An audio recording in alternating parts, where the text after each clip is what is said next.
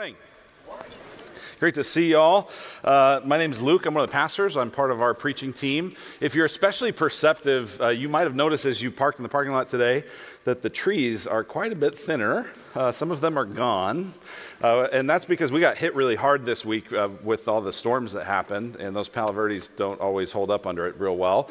And so yesterday we had just a bunch of guys that are on call. There's a bunch of folks, some of you maybe in this room are part of that group, that are just on call to help when a storm hits or something happens, to show up on campus and to be able to clean things up and get the trees, the branches cut and the things put away so that the campus looks nice here. I've been told these guys actually, they have a name for their little volunteer group. It's the Stormtroopers. They're the Stormtroopers. And I thought, who wouldn't want to serve on that? Like, that's pretty sweet. And so I just want to give a shout out to the Stormtroopers, to Mark Burns and the team there that did that. And it's just one more reminder that I think it's as easy to forget. You come in and everything looks nice and there's a lot of stuff just taken care of. The reason stuff's taken care of is because people step up to serve. And so thank you for those of you who are stepping up in a variety of ways, and I just am so grateful for how God's using that. So one of my favorite questions to ask when I'm talking to someone that doesn't know the Lord, if I have the opportunity to begin to talk about spiritual things, one of the best diagnostic and conversation-moving questions is this. I like to ask this. If you died today, what percentage chance sure are you that you would go to heaven? So I say, hey, listen, I'm not rooting for this. You know, I don't want you to die. But everyone's going to die eventually. The statistics on death are quite, they're impressive. You know, it's 100% of people die. So if you were going to die today, if you died today, how confident are you? What percentage would you give yourself? What percentage chance would you give yourself that you would go to heaven? You got a lot of different answers. Most people I talk to, almost no one says zero. Most people go, I don't know. Maybe I'm better than my neighbor, so, What's interesting is that actually becomes an important question, not just when you're thinking about following Christ, but when you are a follower of Christ. So I want to ask you today, those of you who, maybe you're a Christian, maybe you're not, but wherever you are, what percentage chance, if you died today, what percentage chance confident are you that you would go to heaven? What this passage is about in 1 John 3 and what today's sermon is about, I've got really just one thing I want to see happen. I would like you to be able to say, I'm 100% sure I'd go to heaven. Or, if you're not 100% sure, to at least be able to know how you could be. So that's what we're going to try to do in this passage. And that idea is really a key part of why John wrote this book. We're going through the book of 1 John. We're just going through a little bit of a chunk at a time. But at the very end of the book, John gives us his reason for writing. He's older now. He had followed Jesus as a teenager. Now he's an apostle, maybe the last one alive. He's writing this this letter to a group of discouraged people in the church. Here's what he says in 1 John 5, verse 13. He says, I write these things to you who believe in the name of the Son of God, that you may know that you have eternal life. I want you to know. I want you to be confident. I want you to be sure. I want you to be at ease in the presence of God. I want you to know that you have eternal life. The theological way of talking about this is assurance of salvation. That's the phrase. Now, my guess is nobody this week was sitting around going, maybe not nobody, but most of you weren't going around going, let me think about assurance of salvation. Like, yeah, that's like, it can be a little abstract. But here's what I know. A lot of us this week felt insecure. A lot of us this week felt like, I don't know, I don't feel so sure of myself. A lot of us this week felt hesitant to pray. A lot of us this week felt anxious and unsettled, with a restless heart. And so this might actually be more relevant than you think. It is actually one of the most important questions you could ever ask. It's just not always on the top of our minds. But the questions that are on the top of our minds, we'd find more comfort as we answer them if we could answer this question first. So here's where we're going to go today. Here's the roadmap. We're going to look at what assurance of salvation is. We're going to look at why you should want assurance of salvation. And we're going to look at how to have assurance of salvation. So what it is, why you should want it, how to have it. That's where we're going. So pray with me. Father, I pray now that you would send your Spirit through your word to provide comfort, to provide conviction, to provide guidance and leadership to this moment, to our hearts. Thank you for your great and precious promises. Help us to believe them. In Jesus' name, amen. All right, so first, what assurance of salvation is? When we're talking about assurance of salvation, what are we talking about? Well, look at verse 19 of chapter 3. And by the way, because John talks about this being like the main reason he wrote this book, this stuff is showing up the whole day. So you're actually really going to want a Bible in front of you, because throughout the message, there's some times where I'm going to say, hey, turn back to chapter 2, turn ahead to chapter 4. So you're going to want a copy of the Bible. They're on the seats in front of you if you don't have one. So verse 19, here's what it says. By this we shall know that we are of the truth, right? That's what he said. That's why I'm writing this letter, so that you would know that you have eternal life. By this we shall know that we are of the truth and reassure our heart before him. Sometimes you just go, I don't know where I stand. I don't know. John's going, I want you to have your heart reassured. I want you to have confidence. I want you to have assurance.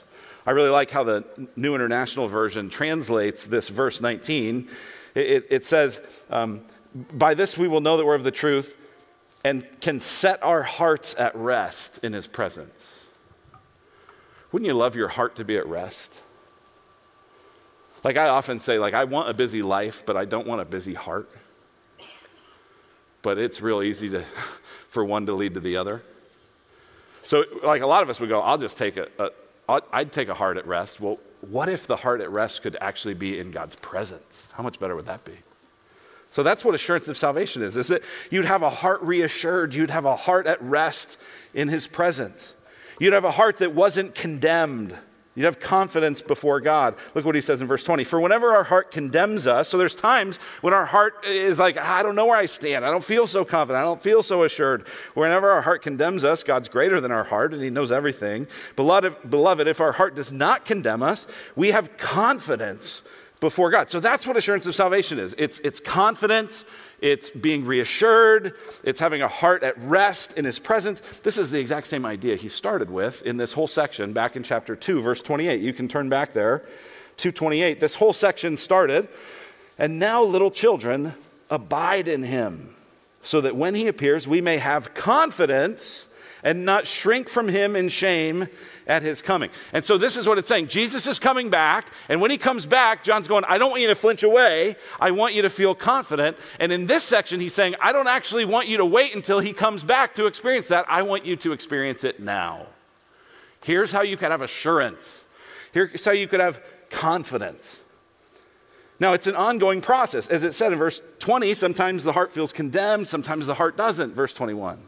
So here's our definition that we're using today of assurance of salvation. Here's what it is. Assurance of salvation is the internal sense that we are truly born again and saved. It's an internal sense. So it's a bit, get this, of a subjective experience of what would be an objective reality. Here's what I mean. Assurance of salvation is not the same as salvation. Right? You either are saved or you're not. You either are forgiven of your sin or you're not. You either have a real relationship with God or you don't. You either have been born again and had your heart transformed and changed by the Holy Spirit of God, or you haven't, and your heart is still stony and dead before God. You either have a genuine connection and relationship with God where you're his child or you're his enemy. It's one or the other. Right? That's salvation. Now, the question we're talking about today is not, are you saved? It's how do you know if you're saved? Do you get the difference? It's saying, okay, you have this thing is reality. How do you start to experience it? So one of the things I do as a pastor sometimes is I get to officiate weddings. And something just stunning happens to me in a wedding. I can't get over how bizarre this is, right? Like before the ceremony, you're sitting there and you're joking around with the groom, and you might get to, as a pastor, I might get to go see the bride, and oh, you look so lovely, and you're talking to folks, but it's like, hey, like, last call, you could get out of this, you know? Anyone wearing running shoes? No, okay, we're good, you know? And so, like, you're going into it like they are clearly not married. And then the ceremony happens, and I do good weddings, which means they're short. And this is stunning. They come into the thing, single. 17 minutes later, they're married. Why? Well, because at some point I said, I now pronounce you husband and wife. You may kiss the bride. And I'm thinking, why do I get to say that? Like, I don't have any, special power. Like, what in the world? And so here's the reality. They come into the wedding single. They leave the wedding married. They have a new status. They are objectively married, okay? But they don't really feel married. That takes some time, right? Because marriage is saying you're actually one flesh. And in the wedding ceremony, you're declared to be one flesh, but then it takes time to actually experience what it is to be one flesh. It takes a lot of time. It takes a lot of conversation. It takes a lot of fights. It takes a lot of counseling. It takes a lot of things. Because here's the deal. You can be married. The question is, what's your experience of that connection? That's the same thing we're talking about. You can be saved and not be very confident that you're saved. Or you can be saved and be confident that you're saved. On the other hand, you can be unsaved but think you are. Or you can be unsaved and know you're not. So you get the distinction? This is about the internal sense that you're truly born again and saved. And I just want to say, what good news that God would choose to save sinners like us. That we could be born again to a living hope. The truth is that we are rebels by nature and we are rebels by choice. God says, here's the path of life. We're like, no, not interested. I can do it on my own. And God, in his rich mercy, sends Jesus Christ to live a perfect life and to die a substitutionary death, to be buried, to be raised to the right hand of the Father, to come back to judge the living and the dead. And if we're in Christ, we will be forgiven. What news? That's incredible. Now, that's great that that's true. How do you, on a week in, week out, day in, day out basis, have confidence that that's not just true for people out there, but it's true for you? That's what I want for you. So let's talk about why. Why do you want that? Well, because it just provides incredible comfort. Look again at verse 19. By this we shall know that we are of the truth and reassure our heart before him. This is about your heart before God. This is about your relationship with God. This is about your heart at rest in his presence. Look at verse 24.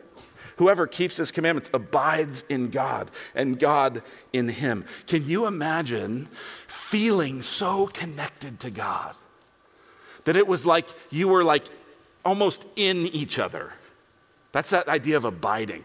John writes about that in John chapter 15, that Jesus says he's the vine and we're the branches. That's connected. That's the life of the branches and the vine pulsing through one another. He's saying you could be so connected to God, it's like you're just pulsing through each other. What happens when that happens? Well, look at verse 22. If we have confidence before God, verse 21, and whatever we ask, we receive from him, because we keep his commandments and we do what pleases him. In other words, you start asking differently because now it's not just a laundry list of stuff you want God to do for you, but you actually want God. That's what this is. So you could say in a sense, why you should want assurance of salvation is so you can pray. And get this, prayer is not just an exchange of information. Prayer is an experience of connection. It is the life of God and your life flowing in and out of each other. That's what prayer is supposed to be. A lot of times it doesn't feel like that to us. A lot of times prayer for us is like, when you have to make a phone call to somebody and you're like, I guess I got to call them. And so you call them, and while it's ringing, you know what you're thinking? I hope this goes to voicemail. Why? Because you're like, I don't really want to talk to him.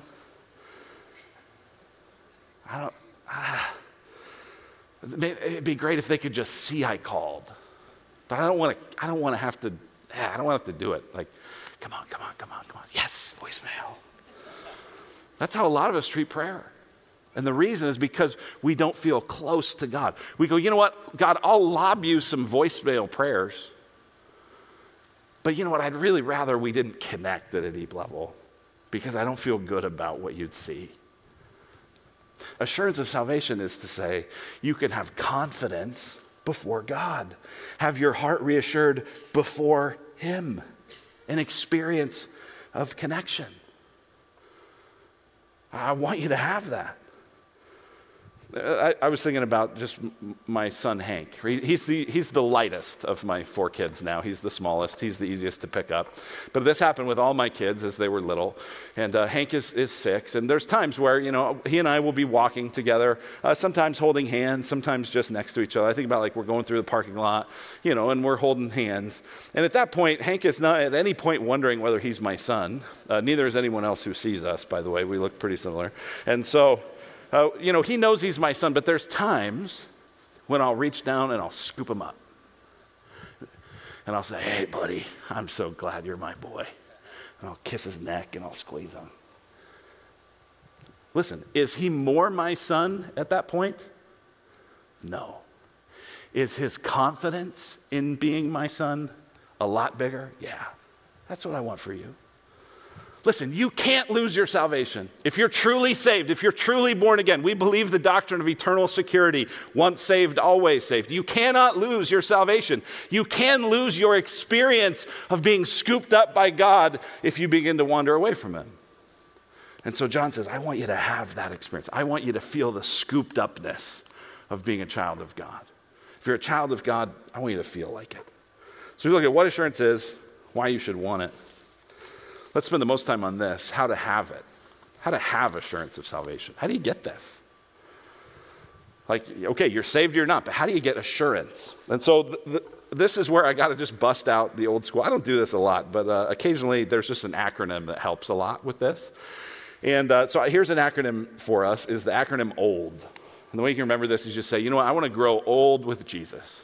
I want to walk with Jesus and have a close connection with him until I'm old, right? Okay, so it's OLD. So here's how we're going to think about this. And this passage looks at all 3 of these, and the rest of the book looks at all 3 of these as well. So if we're going to grow old with Jesus, if we're going to have assurance of salvation, the first thing we need is obedience. Obedience. Obedience is about the moral dimension. Here's what it says in verse 22. Whatever we ask, we receive from him because we keep his commandments and do what pleases him. It says this in verse 24, whoever keeps his commandments abides in God and God in him. So there's this sense in which you have to obey God in order to feel close to God. Now get this, I want to be absolutely crystal clear. You are not a Christian on the basis of your obedience. Your obedience does not save you. Your righteousness does not get you into heaven. Your goodness does not forgive your sin. The only thing that forgives your sin is Jesus Christ on the cross. Faith in him, trust in him. But your obedience helps you to feel close to him. That's what he continues to say in the rest of this book. Look at chapter 1, verse 7. Flip back there. Chapter 1, verse 7. If we walk in the light as he is in the light, we have fellowship with one another. You walk in the darkness, it doesn't feel so close. But you walk in the light, you have fellowship with him. Look at chapter 2, verse 3. Chapter 2, verse 3. By this we know that we have come to know him. There it is again. How can you know? All right, here's how. If we keep his commandments. Whoever says, I know him, but does not keep his commandments is a liar, and the truth is not in him. But whoever keeps his word, in him truly the love of God is perfected. By this we may know that we are in him. Whoever says he abides in him ought to walk in the same way in which he walked. We saw the same thing in chapter 3, beginning in verse 6. No one who abides in him keeps on sinning. No one who keeps on sinning has either seen him or known him. Verse 8, whoever makes a practice of sinning is of the devil, for the devil's been sinning from the beginning. Verse 9, no one born of God makes a practice of sinning, for God's seed abides in him. He cannot keep on sinning because he's been born of God. By this it is evident who are the children of God and who are the children of the devil. Whoever does not practice righteousness is not of God, nor is the one who does not love his brother. And then chapter 5, verse 3, look at this. Chapter 5, verse 3. For this is the love of God, that we keep his commandments. So again, you're not saved by your obedience, but your obedience will give you confidence that you truly are saved. Here's one way to think about it. When I was in college, I played in a summer baseball league with some guys from other schools. And we were in Kansas City, Missouri. It was real hot, real humid. And I didn't have a car that summer, but one of my buddies had a car. And we were staying at this host family together. And it was hot, and we were driving around, and our host mom was just awesome. And so she cut us up a bunch of watermelon slices. It was hot. We were college guys. We were hungry, and it was refreshing. So we'd be driving around in my buddy's Volkswagen Jetta, cruising. Pretty cool, in the Jetta. And eating the watermelon. And so I take a slice of watermelon, and I get down to the rind, and I do what I always did, which is roll down the window and throw the rind out the window. And he stops and he goes, "Hey, what are you doing?"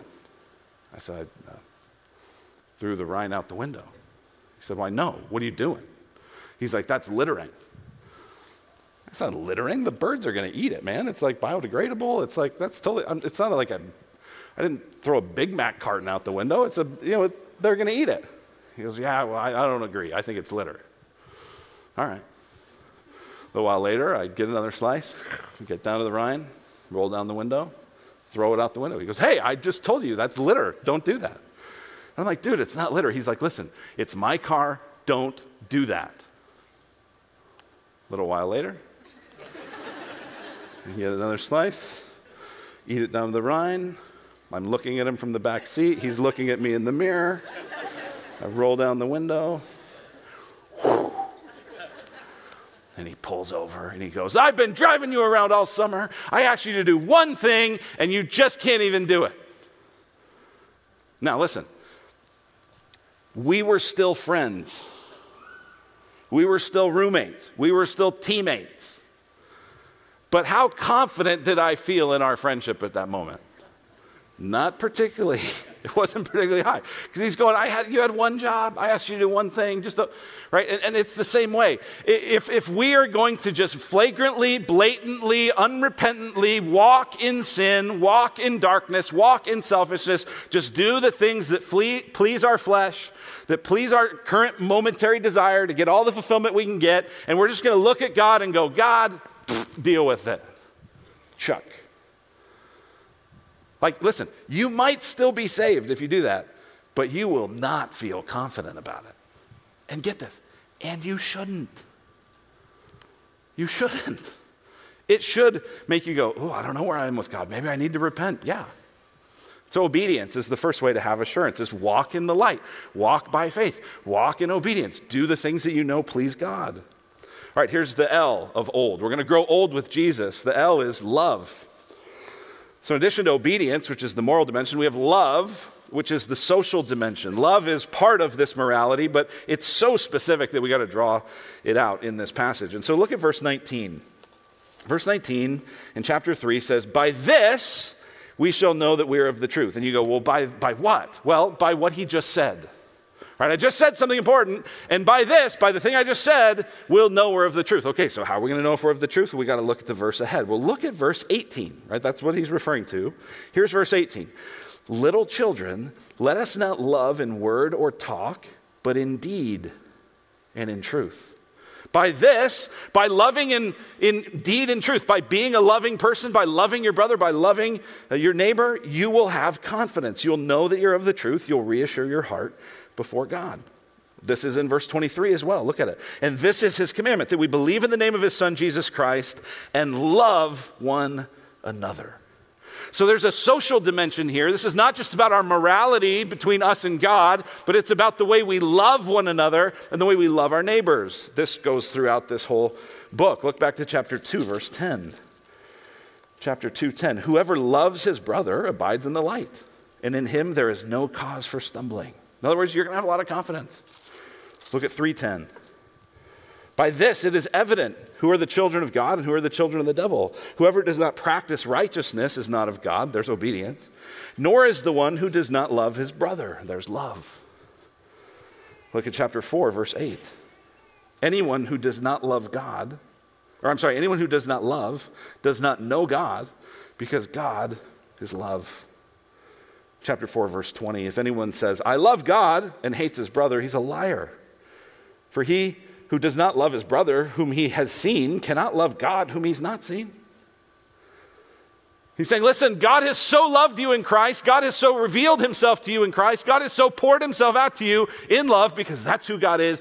And if you're born of God, then you got to do the same thing. And if you're not doing the same thing, then you should start to go, am I really okay? Am I really a child of God? But if you're sacrificing, if you're loving, if you're warm, if you're friendly, if you're going like, hey, this isn't just about my moral obedience, this is about my social relationship too, then that will give you assurance. But man, as much as God has loved us, we got to be loving people. There's this incredible parable Jesus tells in Matthew 18. Matthew 18, he tells this remarkable story about this man who owed a tremendous debt. And he says in it that the guy owed, here's how much money he owed, 10,000 talents. You go, that means nothing to me. All right, well, here you go. Here's the conversion. A talent is a monetary term. A talent equates 20 years of a laborer's wages. That's a lot. This guy's in debt 10,000 of those. So 10,000 times 20. So if you put this in today's money, this guy's in debt about $120 million. I.e., he's filing for bankruptcy. Like, he's not getting out of this. And he goes and he pleads for mercy, and sure enough, he is granted mercy, and his debt is forgiven, it is wiped clean, it is absolutely, he doesn't have to pay it back anymore. And then that same man goes to someone who owes him 100 denarii. Now, a denarii was another monetary unit. A denarius referred to a day's wage for a laborer. So this guy owes him 100 of those, about $20,000 in today's. And he goes to that guy and says, pay every last penny or I'm going to put you in jail. And Jesus' parable is to go, are you kidding me? If you've been forgiven this much, if you've been loved this much, then you got to forgive and love that much to other people too. And if you don't do it, you should question, am I really forgiven? Am I really loved by God? Because the love of God changes a heart. And if I've still got a hard, stingy, selfish, others cold heart, I at very least need to stop and go, Lord, are we okay? So there's obedience, there's love. The third one is doctrine. It's doctrine, a theological dimension. And to help you think through this, I want you for just a moment to picture with me an elf. All right, picture an elf. Can you see the elf in your mind? Okay, I wonder if this is what you pictured, okay? Did you picture an elf who was tall and elegant with long golden hair and a crown and an incredible archer who could shoot arrows very quickly and who actually even then when hit by an arrow would never die because he in fact is immortal? Is that what you thought of when you thought of an elf? Well, the question is, or the answer is, it depends. It depends how often you've read Lord of the Rings, right? Because in Lord of the Rings, that's what an elf is. An elf is an immortal archer warrior.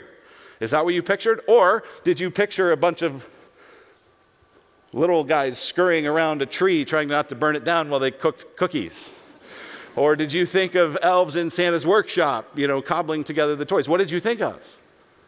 Listen, what you think about those specific things entirely is dependent on the story that you're telling, right? And it's the same thing that's true. So when we talk about doctrine, we're talking about what is the story that we're believing in. Because get this, in our world, there's a lot of people who say they believe in Jesus.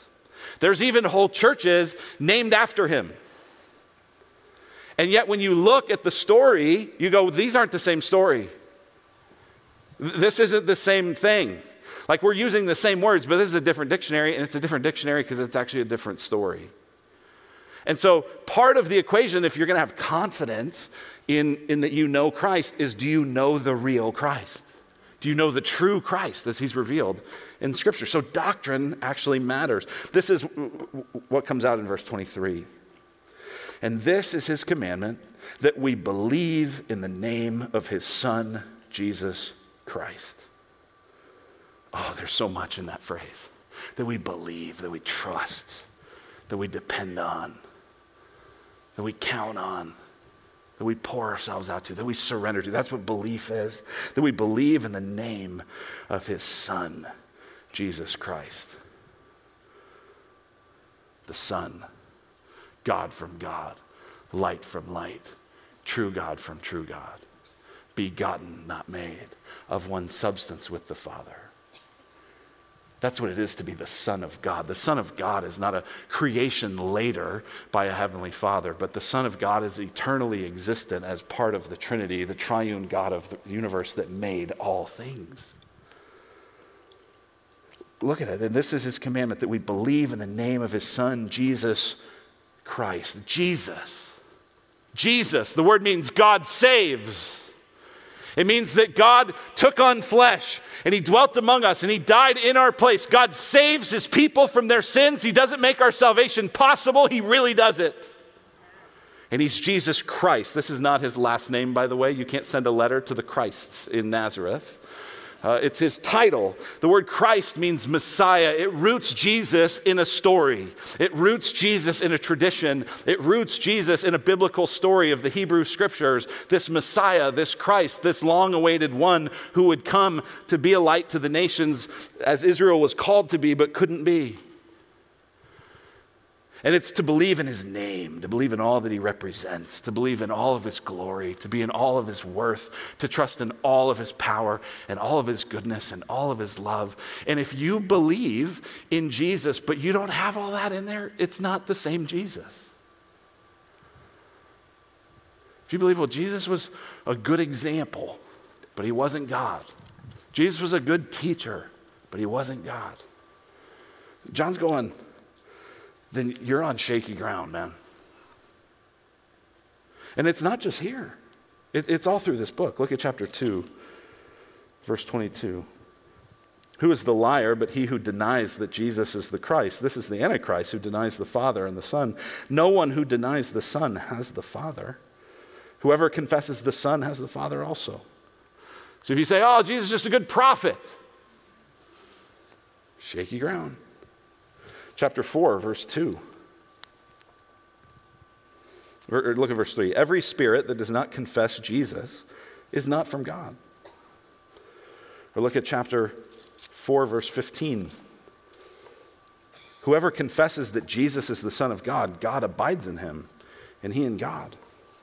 Or chapter 5, verse 1. Everyone who believes that Jesus is the Christ, that Old Testament Messiah, has been born of God. Or chapter 5, verse 10. Whoever believes in the Son of God has the testimony in himself. Whoever does not believe God has made him a liar, because he's not believed in the testimony that God has borne considering his Son. So in other words, God revealed Jesus to be God. God revealed Jesus to be the Savior of the world. And if you're like, nah, he's a pretty good teacher, but I got it from here, he's going, you're calling God a liar. You should not have confidence before God when you call him a liar. Verse 11, and this is the testimony that God gave us eternal life, and this life is in his Son. Whoever has the Son has life. Whoever does not have the Son of God does not have life. So get this. You're not a Christian because you obey. You're not a Christian because you love. You're not a Christian just because you have all the right doctrine. But if you obey and you love and you believe the truth about who Jesus is, you got a lot of reasons to be confident before God. Remember, you're not saved because of you. Right? The follow-up question, right? I asked the question, if you were to die today, what percentage sure you'd go to heaven? The follow-up question is this. And if you got there and God said, why should I let you in? What would you say? And I want to be just crystal clear on this. The answer that you want to say is, because of the grace of Jesus. I don't deserve to be here. You probably shouldn't let me in. But I'm coming in the name of your Son, Jesus Christ. Amen. And I'm told on the authority of God's word that he'll save me from my sins. Like if you go and say, well, God, I've obeyed. You know, that wasn't it. Well, I've been really loving. I'm a really nice person. Yeah, that ain't it. Well, I believe in Jesus. He's going to go, yeah, so do the demons. So I hope you get this. You're not saved by any of those, by being old, obedient, loving, good doctrine. But you're confident if you do. And then you draw near and your heart's at ease and you have confidence to ask God. You go, well, but I don't know. Okay, verse 20. Whenever our heart condemns us, God is greater than our heart. So you go, I'm not really sure what to do. Okay, then look at the promises of Jesus. Look at the goodness of the gospel. Turn your eyes to Christ. See his glory. See his beauty. See his love. See his forgiveness. Allow it to melt your heart. Believe that he's greater than your condemned heart. And he'll change you. And you'll walk in his freedom. And you'll walk in his joy. You'll never be the same. Let's pray. God, thank you for the freedom that comes in Christ. Lord, we pray now that you would give us more of a sense of your affection, more of a sense of your enjoyment of us. God, would you scoop us up in your arms? Would you remind us? God, and I pray especially for those who have a lot of reason right now to question whether they know you. God, would this be a wake-up call for them? Would they trust in you? Would they look to you? Would you give them the heart change that they need so that they could walk with confidence? And Lord, for those who just soberly say, you know what, Lord, I don't deserve this, but I really am saved because you've done something in me. God, would you just fill us with gratitude, with joy? Would you keep us from pride? Would you keep us from self-sufficiency? In every case, Lord, would we repent of our self-sufficiency and turn to you? We ask it in Christ's name. Amen. Thank you, Luke.